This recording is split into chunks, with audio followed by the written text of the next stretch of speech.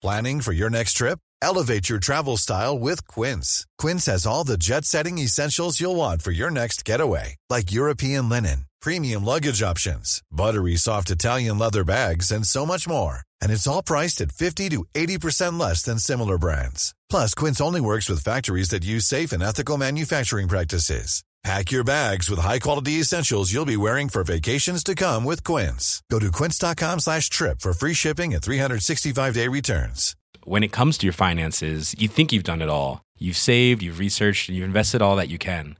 Now it's time to take those investments to the next level by using the brand behind every great investor, Yahoo Finance. As America's #1 finance destination, Yahoo Finance has everything you need, whether you're a seasoned trader or just dipping your toes into the market. Join the millions of investors who trust Yahoo Finance to guide them on their financial journey. For comprehensive financial news and analysis, visit yahoofinance.com, the #1 financial destination, yahoofinance.com. Hello, I'm John Holmes. It's The One Show Show, and this is part 2 of this week's The One Show Show, the podcast that chases the one show around the playground, trying to kiss it. As ever, if you haven't listened to part 1 of this week's episode, go back and listen to it. Otherwise, this will make no sense. Starting as it does from where we left off in part 1 yesterday. My guests this week, the man and Totitos regular Mark Haynes, and ex-5 Live legend and broadcasting colossus, Phil Williams. Blofeld takes it, goes, this is the nicest thing. I'd be too worried to even, all right, thank you, Henry, shut up. Because we've got to tell you, tomorrow there's a sex robot going to draw Dara O'Brien. Bye. But this was at the very end of the show, wasn't it? Yeah. And the clue, Emma had given the production team a clue. I don't know if you guys spotted this, because when she was speaking to him at the top of the programme, she'd said, he's touring, isn't he, with Graham Swan? Yeah. Right? And she said, do you have a stage manager that keeps you to time? Because obviously it could be a problem, couldn't it, with your stories? Yes, good point. We are quite good at not talking over each other. We sort of seem to sort of sense when the other really has got something to say, and we laugh like mad. And Swanee airs all his prejudices, and I polish a few of mine. Do you have to put a time limit on it? Because I'd imagine with the two of you, it would just go on and on and on and on if you allowed. Out loud, she's saying, we're already over, guys. We're already over. Yeah, and blaming blowers. Yeah, we know you're a problem. We know you're a problem. For some reason, even though we know you're a problem, we've given you 35 seconds at a time. It's crazy. That show is called Dancing Down the Wicket, which is, that's not a great title, but it's Graham Swanee. Cricket doesn't have great nicknames. No. Swanee and Blofeld going around doing their stories. Yeah. The show's called Dancing Down the Wicket. Oh. I know, and we're going to talk obviously about Strictly, and we're going to talk about all the silly things that I've been doing since I announced my retirement. It's a combination of cricket stories and Strictly Come Dancing stories. I thought that seems to me a little bit like you're always going to have half the audience are like, oh, I hope they get onto the next bit, rather than they're talking about this boring cricket denominator story. Really has split the crowd. It's the only common denominator. We should talk about, I mentioned the toxic waste earlier. Did you see this film? I think, was this on Monday? Hello? Neighbours. Everybody needs good neighbours. Or failing that, just some neighbours. I mean, we're in the middle of a housing crisis, and yet look, these houses are lying empty. No one in them. There's no cars, there's no bins, no children playing. I mean, why on earth would anybody not want to live here? Hey? Could it be because of this hazardous waste site that's slap bang in the middle of these new builds? I mean, this was a shocking film in many ways. So they've built a housing estate next to a toxic waste dump. And when I say next to, I mean around. I mean, it's the middle of the housing. And it turns out there's a housing crisis. We know there's a housing crisis, but it turns out no one will move into these houses because the council that gave them planning permission to build the house in the first place have now went, oh, it's a bit too dangerous for people to even live there. Even better than that, if you've worked hard enough to buy one of the private houses, you do live there. Yeah. But the council have said they're not safe, so we're not going to put any council tenants in there. Yeah. So half of them are empty and half of them are people who have bought them and suddenly realise they're off-plan. living in essentially toxic Avenger 4. Yeah. We bought this house off plan, and it was about 30k less than the competitors for the same house. I asked the saleswoman at the time, and she said that they were trying to improve their brand, so they were selling better quality houses, better fittings at a lower price. They never mentioned anything about any chemical waste site. It's horrific. I mean, and they went and did a report. And I thought, good, worthy One Show, actually valuable sort of... Because I didn't know about this. Yeah, it was And great. I think that's a shocking thing to have happened, that you've built a housing estate round a toxic waste. Proper scandal. Yeah, a proper really scandal. The proper, best thing about it was the people who owned the toxic dump, the chemical company, they were interviewed. And you'd normally imagine they'd be going, well, there's nothing wrong with this, or, we comply with the law. They were saying, from day one, we have been telling the council and the developers they mustn't build here. In 2017, the Fire Service said the only way to eliminate the risks completely would be to move the site at an estimated cost of £2 million. We can't afford this, and why should we? We haven't generated this position. All we've said consistently is don't build here. We are not allowed specifically to smoke or use mobile phones on this site. Yeah. Because it's dangerous. Yet over that fence there, where all the houses are, people are smoking and using their mobile phones and doing whatever they like. The guy from the chemical factory, he said, all we've ever said is don't build here. Yeah. Right. And then they cut to the guy from the council and they were like, so obviously you made a mistake. Credit to him. He was like, the chips are down. It is time to double up and just say I've done nothing wrong. So he just stood there and he just went, no. It was a very rigorous and thorough planning process, actually. There's absolutely, we went through everything and the whole thing. And they were like, but the chemical guys have been saying to you the whole time, don't build here. And he was like, it was very rigorous, thank you. Tony McGovern is the head of the local council. I think most people looking at it would say it's hard to miss the hazardous waste site. And yet here we are. It feels like a big mistake. The planning process was a very thorough, very rigorous process. Everybody had their say, and there was no evidence at all to, turn this application down. Did you ask the people who run the hazardous waste site? So the company objected throughout the planning process, and they said it was a bad idea, but for a number of different reasons. If you're on the One Show and they're saying you built it around a chemical dump, you can see the chemical dump, and the men who made the chemical dump are saying, we keep on telling them and they don't listen. Don't go on telly. Says, as soon as he said it was rigorous, because I wrote this down because I was staggered by his response. This is, let's name him by the way, Tony McGovern, Cannock Chase Council, right? He says, very rigorous planning process, as Mark says.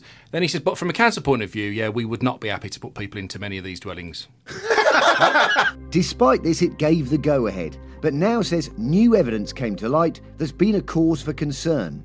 The evidence is showing that in certain types of circumstances there's increased risk to the residents of dwellings that are particularly on the perimeter of the site. There is no garden backing onto the perimeter of Axel at all. So the issue of barbecue risk is not actually a risk that we're particularly concerned about. The design of the flats are that you don't have sitting rooms and rooms that are occupied heavily during the day or evening facing onto Axel. And then Matt says off the back of it, we'll keep you updated if anyone moves in soon. They won't, Matt. They won't. Not unless they're filming a Ready Brek commercial.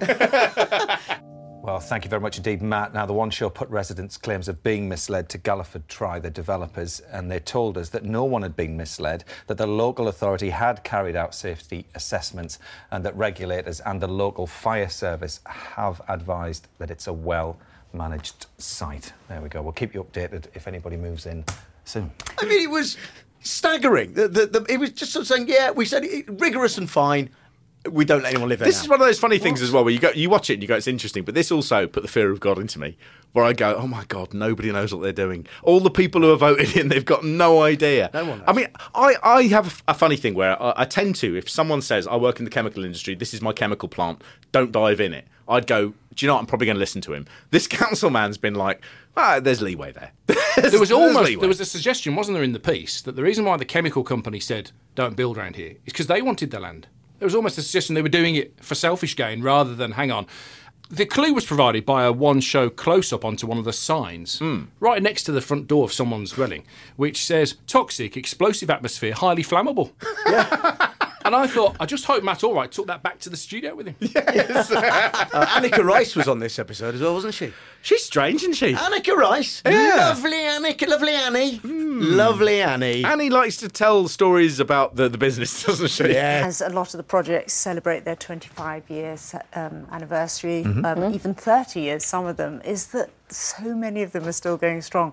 And thousands and thousands of volunteers all around the world are still working on them. Because we did 62-ish some overseas, Malawi, Croatia. But then because I sold the format to other territories around the world, so they've all done the same thing. It's funny you mention... And so it's sort of global. She had lots of stories about agents and how much other people get paid.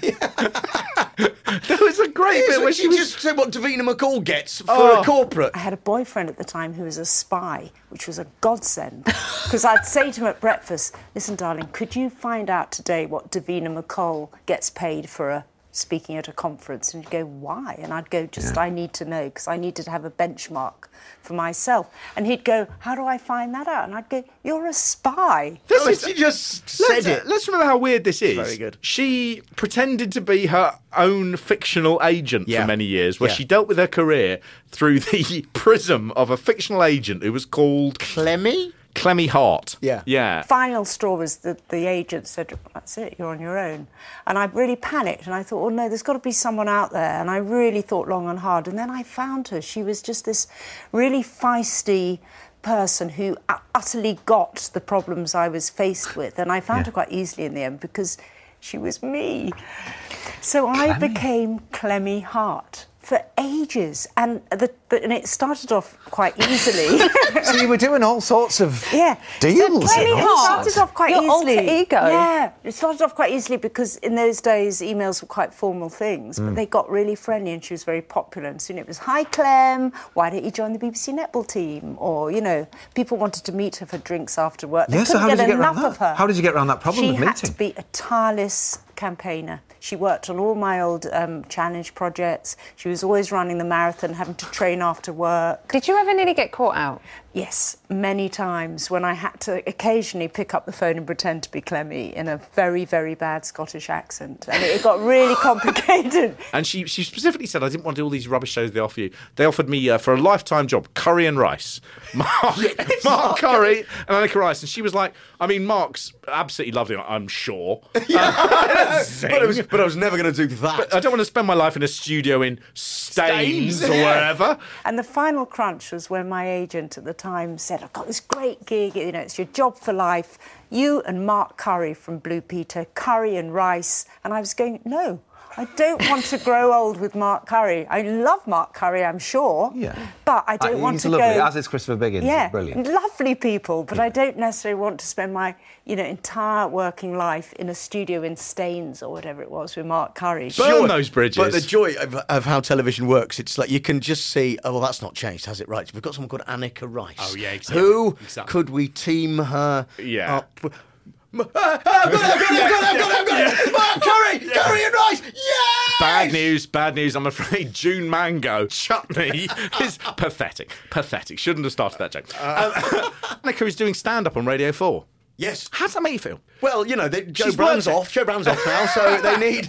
She's worked a long time in the industry. I think it's only a matter of time before it's important that they stick people in comedians' jobs on Radio 4. That's right. Should have probably told you this off air, but next week she's actually coming to host this show. I'm happy with that. Mark Curry's the guest. She's just got to bloody put up with it. June Mango Chutney is here. Again, she's not very good, but she has a very good name. Curry and Rice. Do you know when I was at 5 Live and John Ketley was still there doing the weather, he said to me once that they'd gone quite a way down the track with television production on a show for him and Michael Fish called A Different Kettle of Fish. Amazing. Oh, God!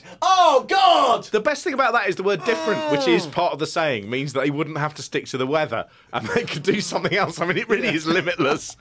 I'm a big fan of that. You just sort of wanted them to go, oh, OK, so Mark, Annika's said no, but what we've done, Mark Curry, is we've got you Mr. Chips from Catchphrase. Lovely. Who is, hang on, wasn't there a racist sitcom called Curry and Chips years ago? Spike Milligan's. Doesn't matter, Mark. Doesn't matter. We've got Mr. Chips and here's Barry Sauce. Yeah. We're going to be making this for Grampian. Annika, we got Dave Pudding. Doesn't matter. He's called Dave Pudding. Do I get top billing? Yes, Annika. Yes, you do. Wonderful. Mark, stuff. Good news. Annika can do half the run, so we're going to call it Curry, half chips, half rice. This TV's development is easy. Just get a punny name and off you go. Oh, God. I'm Mark Haynes, and for the last 32 years, I've been a fan of professional wrestling. My friend Pete Donaldson from the Football Ramble he hasn't. But in our podcast, Wrestle Me, the two of us subject the greatest spectacle in sports entertainment, WrestleMania, to the kind of rigorous scrutiny that ruins it entirely. GQ called Wrestle Me enrapturing. Shortlist said it's beautiful, and it's a hit with common people too, with well over 400 5-star reviews on iTunes. Wrestle Me, available from all good podcast providers.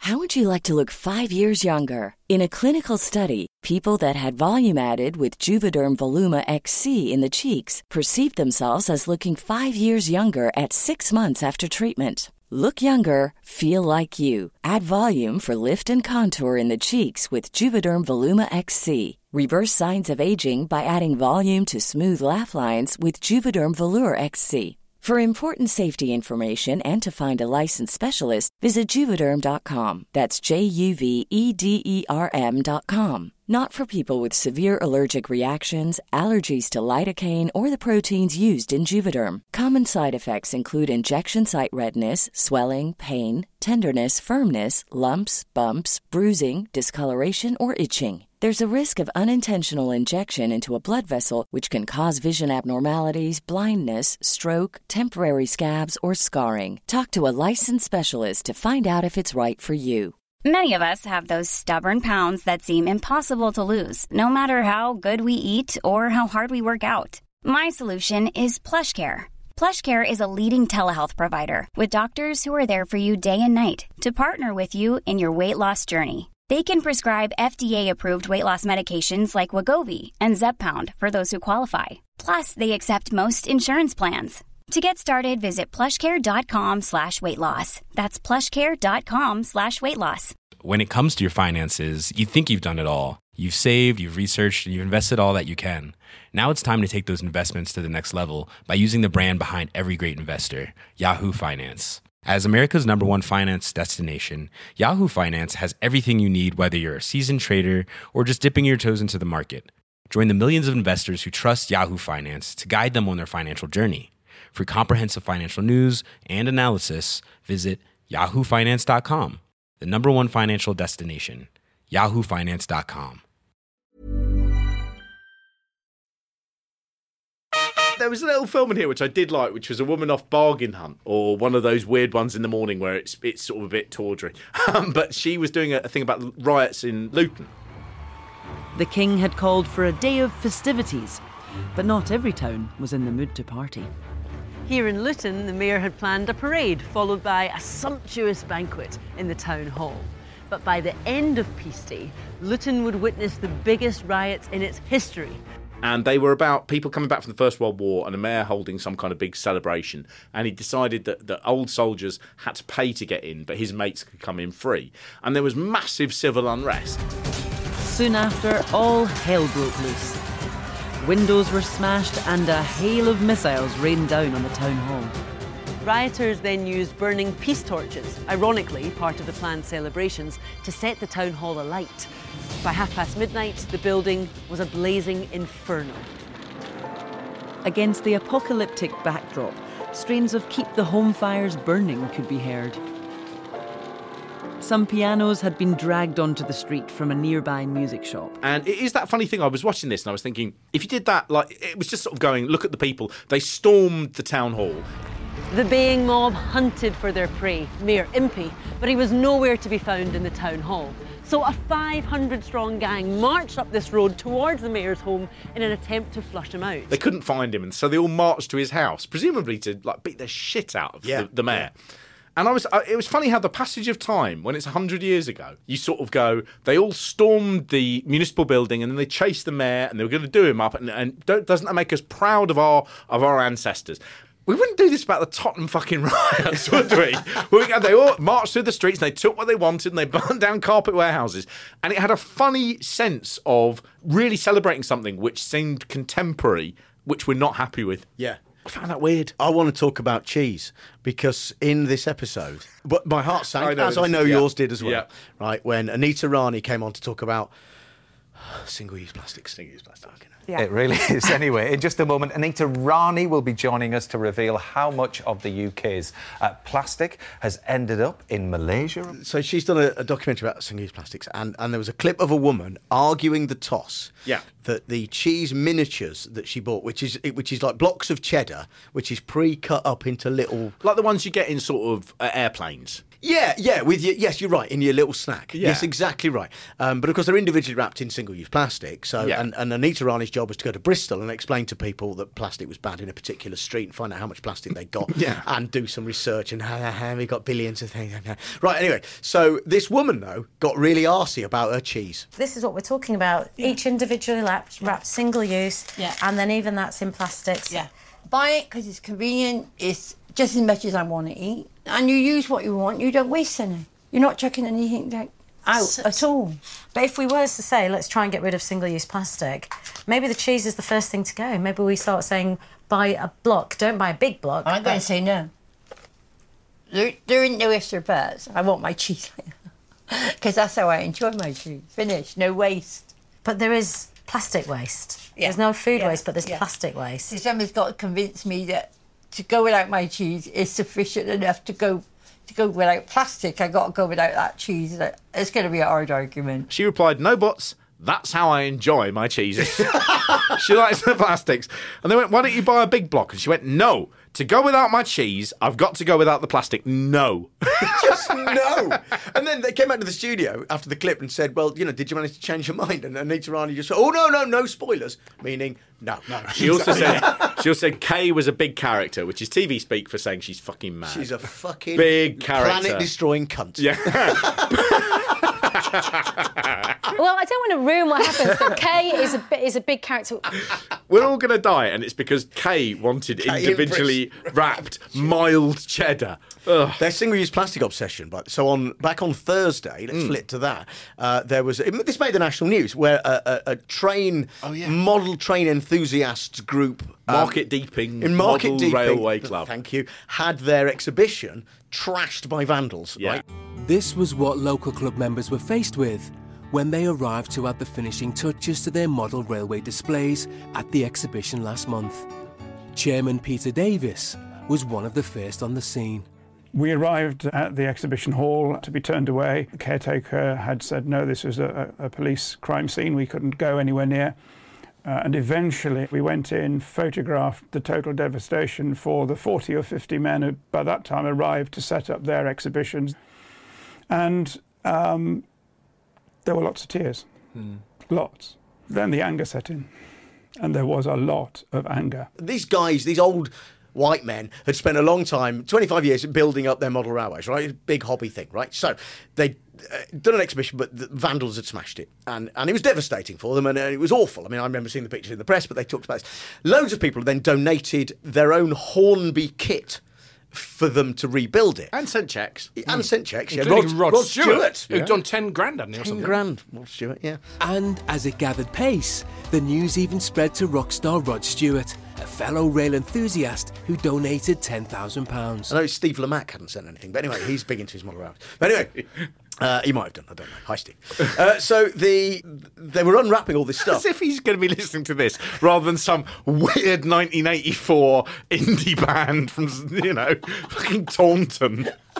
Steve Lamacq going through his, and I imagine they are CDs for his Six Music show, and then just go, listen to the One Show podcast. Do you know? I think this story for me is a test of Britishness, and I find it really hard to understand why I found this so upsetting. Yeah. Watching these men with their model railways that were smashed up. There's a thing about German spies in the war. They would have learnt to speak English absolutely from birth, and they would be absolutely perfect at every single word. But there's one word in English which, if you're from Germany, you cannot pronounce. You get your spy, you'd be sitting there with, you guys from wherever it would be, Secret Service, and they'd sit them down and they'd go, so you're from Britain? And they'd go, yes, I come from Cambridge. And they go, whereabouts? And they go, just a little bit just on the side of that beautiful pub, and et cetera, et cetera.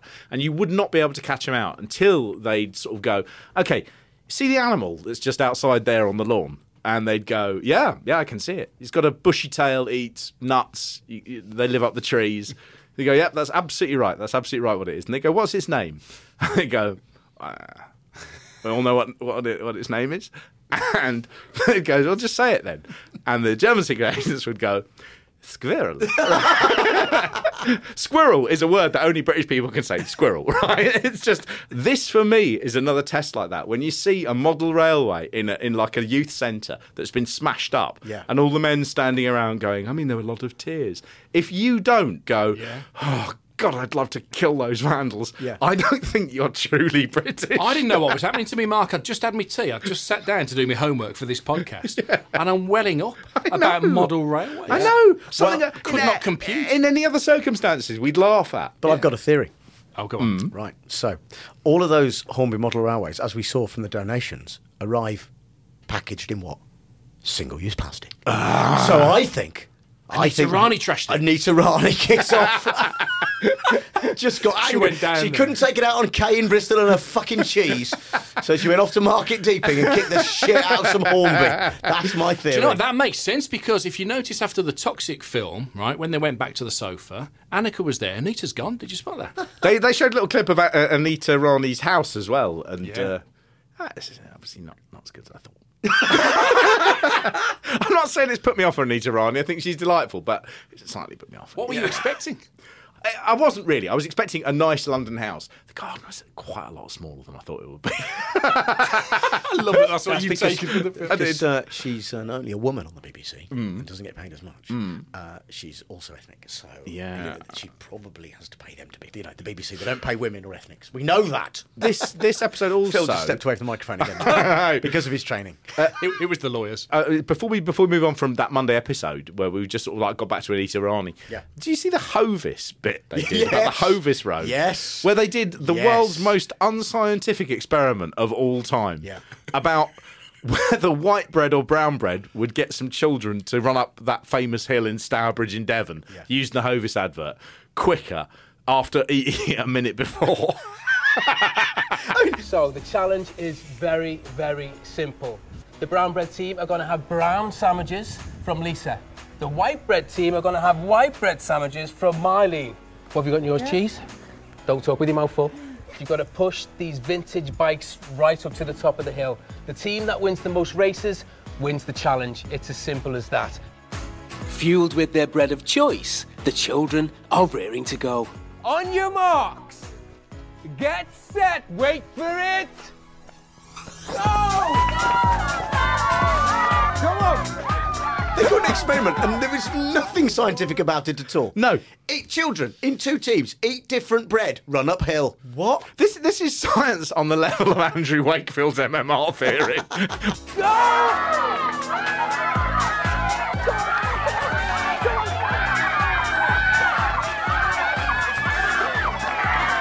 The white bread team 3, the brown bread team 2. Round of applause for everybody. Well done. They basically went, what we found out is white bread is much better if you want to run up a hill, so long as you eat it a minute beforehand. But again, my production brain, I was watching it and my brain's going, what's happened to lead to this? Right, someone from the office going, have you seen it's the anniversary of that Ridley Scott commercial that's really famous? Oh, yeah, it is. Yeah, what should we do? Well, I know, we could feed kids different sandwiches and literally get them to run up a hill. What's the test? Who can not throw up? I mean, look, what we found out is white bread is officially better than brown bread at whatever the fuck they were trying to prove. That's as much as we can say. I think it's whichever bakery. There were two bakeries in the town, and they went to both saying, well, I make brown bread and it's better, I make white bread, it's better. So it's whichever one bunged them. Yeah. Just say it's white bread. The white bread one was a sourdoughy place that did look more upmarket, so they would have more of a slush fund for paying off corrupt people at the BBC. Can we talk about Carrie and Sting? Do we have to? Yeah, very briefly we do, because I hate Sting. Do you? Yeah, with a passion. I've never liked his faux reggae shtick, and I think he's like a charisma dementor. I think he just sucks. You say sucks it out. I mean, you say he's faux reggae, but hasn't that been balanced out by the fact he's touring with Shaggy? That's given him some real reggae credo. Good God! But wasn't that ages ago? Was this film sat on a shelf for a while? They're still touring. Oh, they still. They're still promoting the tour. All right, okay. But what was interesting about the introduction? How is that not 200 people in like leads. That's all you need. There can't be thousands of people who want to see Sting and Shaggy. Well, the best bit was when I think it was Carrie's voiceover said, she explained why they're touring, and she says that Shaggy's helped Sting to reimagine some Police classics. And I went, reimagine them as what? Shit. Pretty shit anyway, in my opinion. The basic thing about this was all about telling the story of Every Step You Take, the Police song, wasn't it? Yeah. And they were all like, we're going to find out why he wrote it, and people have different theories and stuff. Every Breath You Take by The Police is a song that's led to endless speculation about its meaning. It was written at a difficult time for the band, despite their worldwide success.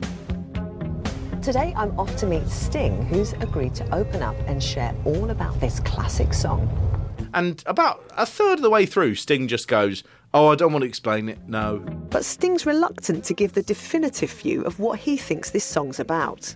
Because people have so many different opinions, I don't want to contradict that. I love it, and I don't want to explain it. It's like a comedian doesn't want to explain a joke. It means what it means to people, so I'm not going to explain. Because it's about stalking. It's famously about stalking. Yeah. If you're going to say, we're setting out to explain it, and he goes, I'm not going to explain it, you have to go, OK, film's over. Yeah. Done. Well, also, failed. she also said in the introduction, which Emma Willis, I think, had on the autocue, she sort of said, she said, this is the latest in our season of the story of the song. And now, I've watched The One Show for quite a long time, as have you. Yep. I've never seen one of these You before. have. We've talked about them before. When? They are scattered over months, but occasionally it'll be Carrie talking to... do you know what? I can't even remember who she's done. I've seen her talk to bands where they grew up, like The Alarm in Wales and Rill. But not back to The Alarm. Yeah, always back to The Alarm with me. But I don't ever think I've seen a story of a song. Yeah, I think she's done one. Did she not do one with... Oh, no, Seal was best friends with Trevor Horn. Yeah. She does some weird ones. She's done music films, like even taking photographers around old haunts of the Rolling Stones on it. But I don't think I've seen a story of a song. Maybe you're right. I don't know. Maybe you're right. Write in, let us know. Nobody will. It is just awful. Even if you set out to go, what's this song's about? That for me seems like something that's either been answered or no one cares about. So, any other business? Anything we've missed? Phil? Yeah, of course you can. Please. It goes back to Thursday night's show. It's Soccer Aid, it's Lee Mack and Usain Bolt. And the last thing they've got them to do against each other is football darts, where they... OK, everyone, it's time now for the last of our games. This is football darts. To kick a sponge football at a Velcro dartboard. A huge dartboard. And see who scores the most. And actually, I don't think it was the Velcro one that Matt got wrong. It was the other darts challenge, right? And it was Matt Baker's inability. And I don't know, for the record, I don't know Matt Baker. He's probably a very lovely man. After this, he'll probably hate me. But Lee Mack's throwing the darts, right? And Matt's scoring. And he does say, I might need some help with the scoring here because maths isn't a strong point. Something we learned this week, Matt Baker's shit at maths. Yeah. Then he says, and I've written this down so I don't get it as badly wrong as Matt did, right? Lee Mack throws a treble 20, a 5 and a 1, right? So Matt says, treble 20. 5, 65, and 1, that's 61. Your score can never go down in darts. It's impossible unless you're trying to throw for a double and you bust. Your score can never decrease. And he's gone from 65 to 61. He had a real thing where Matt, in the actual football darts, where they were kicking that in, where his finger went to his ear desperately to try and hear what the score was. Math's not his strong point. Fair enough. I'd struggle with that. I mean, to be fair, I wouldn't want to score on live television. No. Another golden Matt moment, just to finish off here, it's after the Hovis point we've talked about already. When it came out of the studio and he went with the smuggest look on his face and he was so proud of it and he just said, well, a toast to everyone who ran up that hill. Because it's bread. Well, a toast to everybody who ran up that hill. Very impressive stuff. Now... Because it's bread. Zing. There's a little film we talked about which is called Talk to Strangers, which had a guy called Amar Latif, and he did a great documentary maybe last year, where he went around on a sort of short world trip with Sarah Pascoe, and he's blind. Yeah. And so he was like, I want to be a traveller, I want to engage with the world, but I can't do it without someone being near me. My name's Amar Latif, and I'm a Scotsman living in Yorkshire. And even though I'm blind and I can't see, I do like a chinwag. I'm constantly struck by how people just don't seem to chat to each other. Perhaps they're just too busy on their phones or their tablets. But alienating ourselves from each other surely isn't good for our well-being, because I'm a firm believer that it's good for us to talk. Ladies, would you ever talk to strangers? It depends who it is, I think, if I'm in a sociable mood. And he was sort of spearheading a thing called #CrossingDivides. That's right. And this is a nice way of saying what they want people to do is go up to strangers in public and just start talking to them. Now, this had a bit of backlash online, where a lot of women were saying this is exactly the problem, is that people will come up to you on the train, blokes, and they will start going, all right, where are you off to? And it's really intimidating. I come from, London. I live in central London, and I have a thing about, there are 3 reasons that people will talk to you on public transport. They want to kill you, they want to have sex with you, or they want to have your money, have sex with you and kill you, right? So when people come over and have a chat, I don't want to have a fucking chat. And there was a big backlash to this, and they were going, go out there, go and speak to strangers. Again, a guy called Mark Godfrey on their Facebook page said, utterly disgusted. All we have been through is don't talk to strangers. Now you're asking us to. Utter disgust in your lack of safety. Mark, thank you very much indeed. Phil, thank you very much. What a pleasure. That's it. We will be back with the podcast next week. Please do rate, review, and tell your friends about it. Meanwhile, The One Show is appearing live. We will be at the London Podcast Festival. This is in the St Pancras Room in London at King's Place. If you'd like to go to kingsplace.co.uk, you will find it. Friday the 6th of September at 7 p.m, myself and Mark and special guests to be announced or auditioned over the next series. We will be there live, so come and see us do it. Like the fucking One Show. Yeah, live! Live! See if we get Matt Baker on. Not going to happen. But anyway, thank you very much. Whatever you do, remember this and remember it well when you look at the television to look at The One Show. The One Show also looks back into you.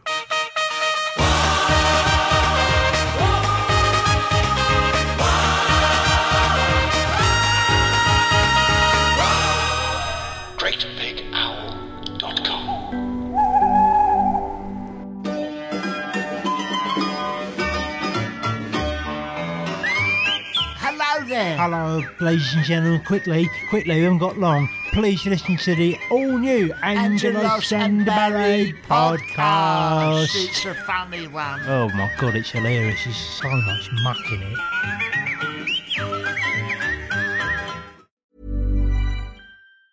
Hey, it's Danny Pellegrino from Everything Iconic.